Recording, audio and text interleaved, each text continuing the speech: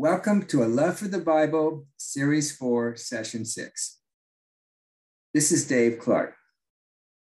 During Series 4, Session 5, I shared chapters 4 and 5 from my book, A Heart for the Bible. The titles of these chapters are The Benefits and Not Enough Time Building a Habit. These chapters summarize the benefits from regularly reading the Bible and a great way to receive these benefits, building a Bible reading habit. Today, I'll be reading the first part of chapter 6, titled Trusting and Obeying. I will be concentrating on the importance of trusting. So now let's begin chapter 6, Trusting and Obeying. Why we can trust. We need to start with the knowledge that God loves us. We can sense his love from the beauty we see in the sunset, the ocean, or majestic mountains. I can remember a trip my family and I took to Japan, and a highlight was hiking on Mount Fuji. There was something beautiful and beckoning about this mountain, covered with an awesome mist. There was also a sense of mystery in the wonder of the sight. This reminded me how big God is, worthy of our trust. Examples of trust. As we read the historical parts of the Bible, we can see many examples of those who trusted God. For example, starting with the Old Testament in the book of Genesis, Abraham and Sarah left their land for a new promised land. They left their old way with many gods because they felt God spoke to Abraham with the true way and direction. How much trust he needed to venture out, not knowing where God was leading him, and taking with him other family members who also were leaving their old way behind. Their trip was not without challenges.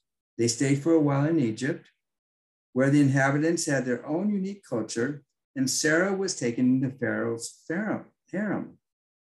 Abraham continued to trust God, and eventually Sarah was released. Now, going further on in the book of Genesis, let's take a look at the story of Joseph, son of Jacob. He trusted God enough to be faithful even though he was sold into slavery by his brothers. It would have been easy for him to be bitter after that experience, but he still trusted God while he was an Egyptian slave. With his eyes on God, he ended up being respected for the work he did and being placed in charge of his master's affairs. His master's wife tried to seduce him, but he resisted her advances. After being falsely accused by the wife, he was unjustly put into prison. This still didn't deter Joseph from trusting God, and he ended up running the warden's affairs. Later, he became recognized for his predicting a famine in Egypt. The Pharaoh put Joseph in charge of saving up grain to be prepared for this event. Finally, with this great responsibility, Joseph used his position to save his own father and brothers, forgiving his brothers for what they had done to him. Joseph was certainly a stellar example of one trusting God, whatever the circumstances. Going now to the book of 2 Samuel. David took on being a king even though he was only raised to be a shepherd.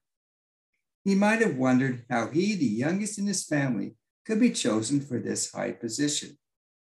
Instead of obeying God, he did what God asked of him. However, it took some time before he was actually crowned. Saul was the former king of Israel, though he failed in following closely what God asked of him.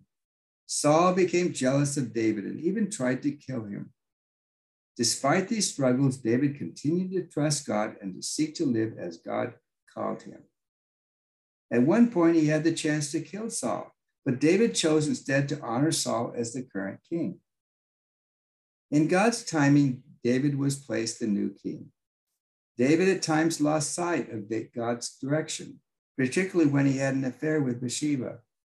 However, David repented and was eventually restored to God's favor. Now looking to the book of Job. Job never lost a desire to seek God, even through tremendous stress. He initially was very rich and blessed by God. He was respected by those around him. However, for a reason only known by God, Job lost everything. He lost his home, possessions, and even his children. His body was also in pain. Not only that, he was unfairly rebuked by all his friends. They believed the only cause for this happening could have been some sins Job had committed. When Job protested he was innocent of these accusations, they said he was deceiving himself. While Job appealed to God for his situation, he still kept his faith. In the end, he was rewarded and regained prosperity and children. Going now to 2 Kings.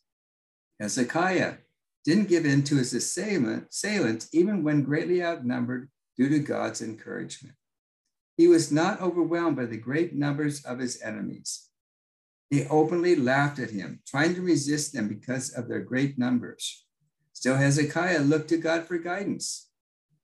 He was encouraged that the Lord would fight for him. And he didn't give in to the enemy's ridicule. In the end, the Lord did fight for Hezekiah, and thousands of the enemy were found dead. The enemy king stopped trying to fight Hezekiah. In the New Testament, book of Matthew, the Apostle Peter made mistakes, but never lost hope in Jesus. He kept his trust that Jesus was indeed the Messiah. But Peter was impulsive and sometimes thought from a human standpoint. He tried to dissuade Jesus from being crucified, and Jesus rebuked Peter for discouraging him from God's purpose. In fact, Jesus told him to, quote, "Get behind me, Satan," Matthew 16:23. When Jesus was taken by the Roman soldiers to be crucified, Peter denied Jesus 3 times. Still, after Jesus rose from the dead, Peter regained his faith and became a central leader in supporting Jesus' church. And finally, in the book of Acts, the Apostle Paul underwent beatings and shipwrecks, but didn't lose sight of his calling. At first, Peter didn't believe in the Christian way and even persecuted those who did. Yet after he had a vision of Jesus, his life turned around and persistently sought to do Jesus' work. He actively preached about Jesus and wrote many letters to support Christian churches. He kept his trust throughout his life, even eventually dying at the hands of the Romans.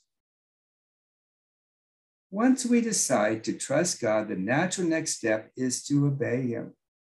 For instance, as a little child, we first learn to trust our parent.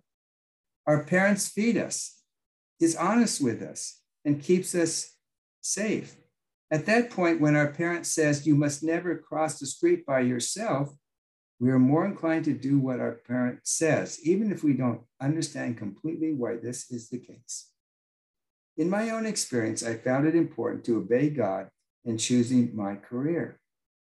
Initially, I was trained as a teacher and believed it was a field I was called into. However, my first teaching experience was very difficult, teaching math to adolescents. I took stints into other fields, including marketing research and accounting. But eventually I was able to go back to teaching and found this the most rewarding. My last and longest teaching environment, which was at the college level, actually made use of things I learned in business. This was particularly true in teaching statistics, where I often gave examples from my marketing research experience. Given that all that has been said about trusting and obeying God, what does this have to do with reading the Bible? We can't obey God if we don't know what he wants us to do. 2 Timothy 3:16 says, "All scripture is given by inspiration of God and is profitable for doctrine, for reproof, for correction, for instruction in righteousness." In chapter 9, there are practical ways shown how to obey. In particular, when you read the Bible, it is helpful to answer the questions, what does it say? What does it mean? And what will I do?